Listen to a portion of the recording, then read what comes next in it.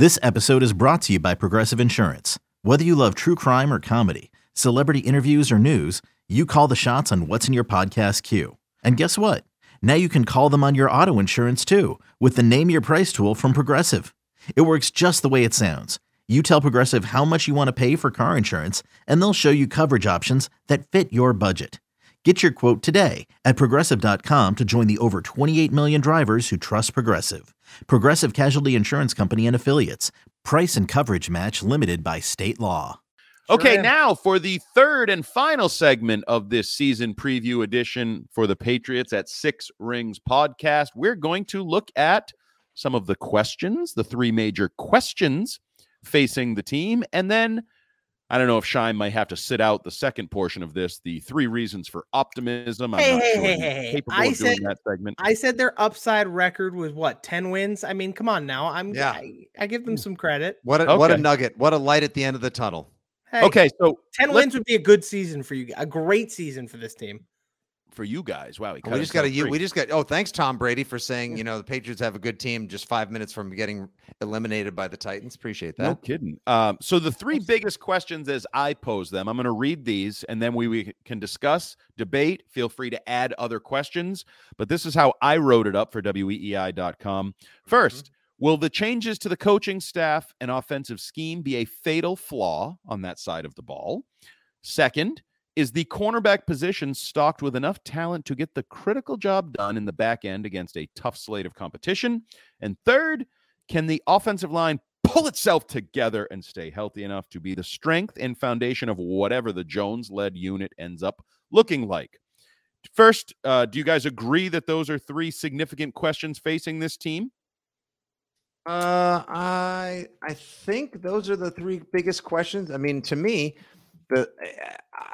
you have to go with Mac Jones somewhere in there as well, Andy. Like, can Mac Jones thrive or survive with all the changes made along the line schematically and overcome the adversity into the coaching structure they've put together?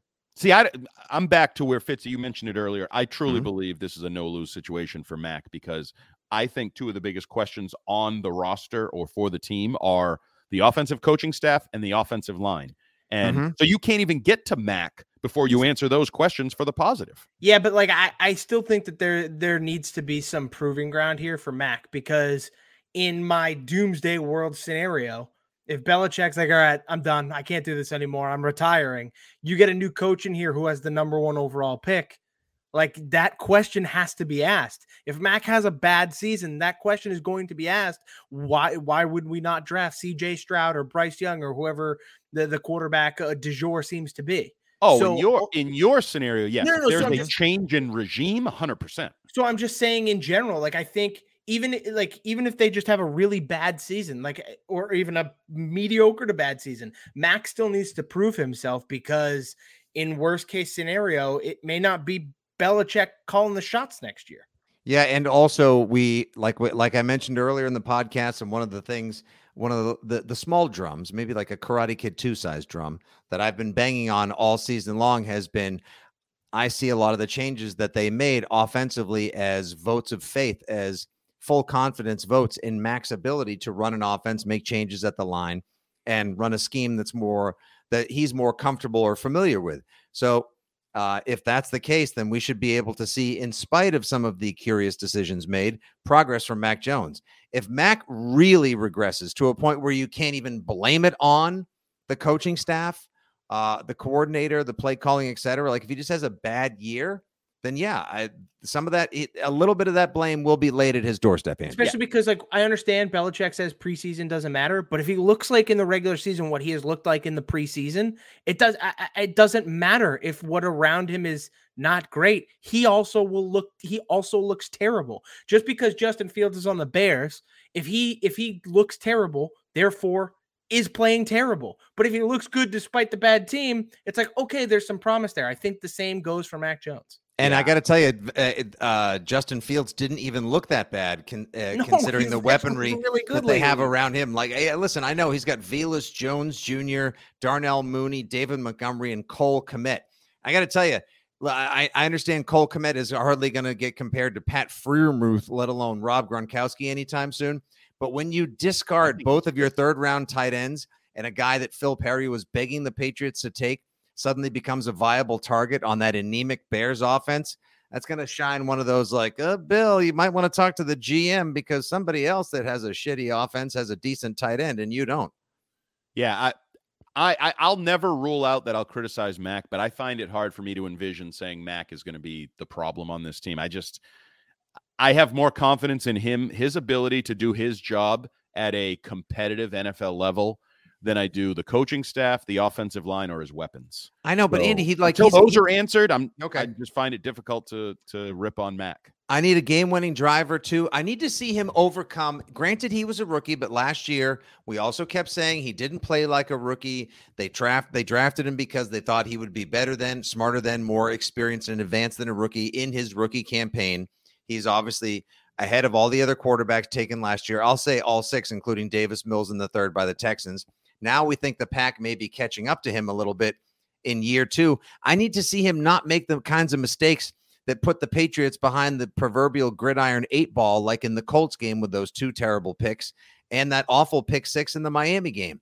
Show me that you have been able to study film, that you're not making the mistakes that beset the team last year. And then this is a moot point, a non-issue. Yeah, just so you know, if we get to this debate, the Patriots are better than we all predicted. Because if we're talking about Mac, it means the receivers, the offensive line, and the coaching were better than we predicted. Because I don't think they just all suck. Well, yeah, but I don't know how you like. For example, you just said you thought he was better than all the quarterbacks from last year's draft class, but the pack might be closing the gap, whatever. Part of the reason I think the pack is closing the gap is the most talented of the group actually has a coach now, actually has an offense, actually is going to be able to show you his skills. I gave Trevor Lawrence a free pass for last year. I know not everybody did, but to me, this is Mac's free pass year because I think the circus that was in Jacksonville for last year in terms of coaching has moved to the Northeast and now might be in comparing New England. Belichick to Urban Meyer. Let the negativity soak in, baby. Wow. I don't know how we can look at it any differently than he made a defensive coach and a special teams coach his offensive coaches. They changed an entire scheme that's worked for 20 years. Oh, but Andy, he's the greatest coach of all time. The guy's infallible. Like, what are you doing, you boob? There's no place on the planet where what he did this offseason is logical. It may work, but it's not logical. And so therefore, Mac is porked. And as I just happened to be perusing Twitter to see if there's anything that came up or need be mentioned during this podcast, it's almost as if the algorithm we're listening recommended because you follow New England Patriots news on Twitter. I see from @thatJohnIrons. Every NFL fan base knows Bill Belichick is the greatest coach of all time, except Patriots fans. How sad is that? Oh, boo-hoo. Get out of here with this bull crap. No offense, but who's that guy? Tired of this. I don't know. I'm just saying it popped up. Yes, Patriots fans are so entitled because all they did was win, and now they're mad at Belichick. I'm so sick and tired of these dumbasses. These people in the media that are they're like the people in this collective conglomerates of media that are just like, Patriots can't even see that Belichick's the greatest coach of all time. No, we have 6 trophies. We hold our teams to a higher standard because of that. You buffoons can't win, so you have very low standards. There's a big difference here. I also I don't even know if it's a high standard. I just want a guy who's coached offense to coach offense. And honestly, you know what I don't need? Honestly, I don't need maybe it would work out. And I'm sure the Food Network or the Cooking Channel or Travel and Food or whatever other boutique network at the high end of your cable stream would have a show where maybe a sushi chef is making dessert. Maybe he does it. All I want is like a pastry chef to make my croissant. Is that so so hard to ask? I mean, that's almost made me drop my croissant. I mean, I don't need the pizza guy to make my sushi either. I mean, like just very simple shit. That's all. I'm with you, Eddie. You don't want sushitza? Oh man, sushitza. Now I would eat that. I'd try it. Give it a shot. If you take a pizza to roll out a pizza dough and now use that as like your seaweed, your nori, and then you put the ingredients in and then you cook it up so it's almost like sushi stromboli or sushroli or stramushi. I would go for that. It. I'm so into it. I feel like we've pioneered a new food type here, Shime. Let's go.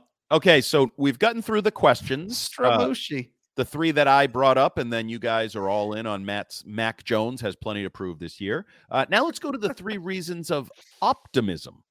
And I am going to start with the offense could be built around a deep, versatile crop of skill position playmakers with Jones as the perfect guy to cull it all together on every snap. The second, defensive front led by Barmore and Judon has the depth, talent, and potential to be a dominant, game-altering unit. And third, the kicking units appear poised to bounce back from an abysmal 2021 season, ready to win a game or two in the third phase for a team that will need every win it can get. I feel like Andy is sneaky as negative in some aspects as I am, that his third reason for optimism has to be the kicking game. Wait a minute. The Patriots don't raise concession prices for a second consecutive year, allowing fans to get abundantly drunk Nick at Folk disappointing was home like games. 14% over field goals made expected last year. Nick Folk had an amazing year last year. I don't understand. Great. The punt return sucked. But he's due for regression. No, stop it. Okay, No, if you read the piece that Andrew Callahan put out in the Herald today, how a Harvard-trained heart surgeon made Nick Folk the most accurate kicker in Patriots history, you'd understand regression does not exist in the Nick Folk dojo. Thank you very much. Sure. Big Dick Nick is good for him. No, it's Big Kick Nick. Excuse me. Sorry, thank you very much. My apologies. Thank you. Big Kick Nick. I just think it's funny that Andy's third reason for optimism happens to be the kicking game. I think that's digging pretty far down the totem pole to find a third Nick reason. Folk as his number 2 player on the Patriots. I understand. Roster. I'm just saying. I think not it's sure funny. you understand. The kicking game is beyond just the field goal kicker. It's punts. Yes, it's punt coverage. It's not getting punts blocked. It's not muffing punts in key games. It's not giving away, penalties where you give the other team a touchdown instead of a field goal. Sure, but in the hierarchy of an NFL franchise, special team success not quite as high as a lot of other things. My point is the early stage of the Patriots dynasty that was built on Adam Vinatieri's petite right foot. And also, may I also I'm not remind saying you, the kicking was bad. The kicking was good last year. No, Shime, hold on. No, actually, Andy has last year. First of all, the special teams last year. Everything stop it, both except of you. Nick Folk both sucked last year. Mute button. Timeout corner for both. No, you're not muting. You're a mute. No, you are. First of all, you are a mutant. Second of all, what? Shime, I'd like to remind you that not only were the Patriots like lower tier special teams last year, it cost them like the Colts block punt. It caught Jake Bailey wasn't able to give them the advantage on kickoffs and punts. But I want to take you back. Hold on. I want to go back to 2001. Old Wordy McWorderson here, reminding you that in the AFC Championship, where Tom Brady rolls his ankle and everyone gives all the credit to Drew Bledsoe, who came in and threw that one touchdown to David Patton that Tom Brady mimicked a week later in the Super Bowl. It was the special teams that won the Patriots that AFC Championship shocker over Cordell Stewart. With Troy Brown's punt return touchdown and the amazing block that Troy Brown had the wherewithal to lateral to Antoine Harris for 6. So yes, special teams, major situationally factor. Yes, special teams, major factor. However, for the third time in the hierarchy of an NFL franchise, special teams is down here. It's off my screen. You can't see it. It's of the 3 of offense, defense, and special teams. I think we can all agree. You just have to be mediocre on special teams. That's all you got to do. But you can't be shitty. And last year they were kind of shitty, and it hurt them.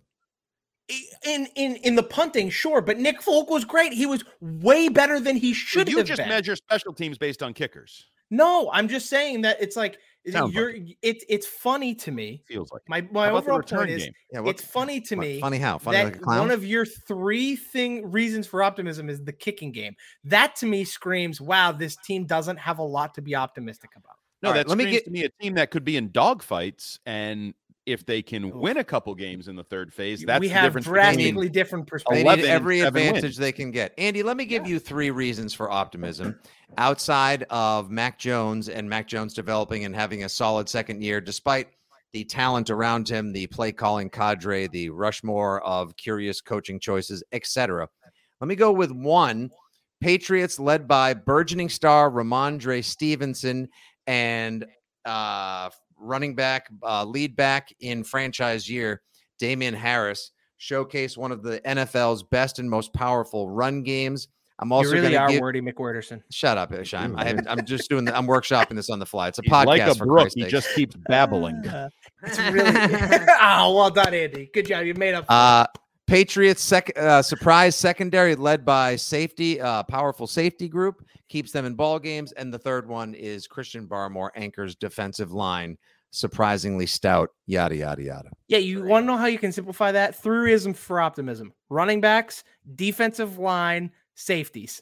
Simple. Okay. Yeah. All right. Listen, there's a reason why I don't work as an editor. Okay. That's Simplicity, my That's friend. what people The are one there for. flaw I was trying to with write the a headline on the fly. The one flaw with the focus on the running backs, which I agree with. I think if Damian Harris and Ramondre Stevenson stay healthy, they could be the backbone of the offense. Mm-hmm. But they rely on the offensive line to do their jobs, and I'm still not sold on the offensive line. True. I don't think I don't think Mac Jones or the running backs can ever get to the, wait for it, do your job portion of their season if the offensive line doesn't. If they're not given the opportunity. All right. Well, then let me end on this question then, a curious one to leave as we get nearish the end of this almost hour-long podcast like you thought it would be. Do you think that that's going to be because of the scheme, if you will, with the players having a hard time picking it up, given that their offensive line coach is also the offensive coordinator? Or is it just plain going to be the health of this line, who have all shown at times to be a bit fragile for our liking? I don't mean to be Glenn Ordway and cover all my bases, but I think it's health, talent, and scheme. Perfect. They're not Nice. talented enough to overcome the scheme. The Holy Trinity. And their depth is non-existent in Paper terms thin.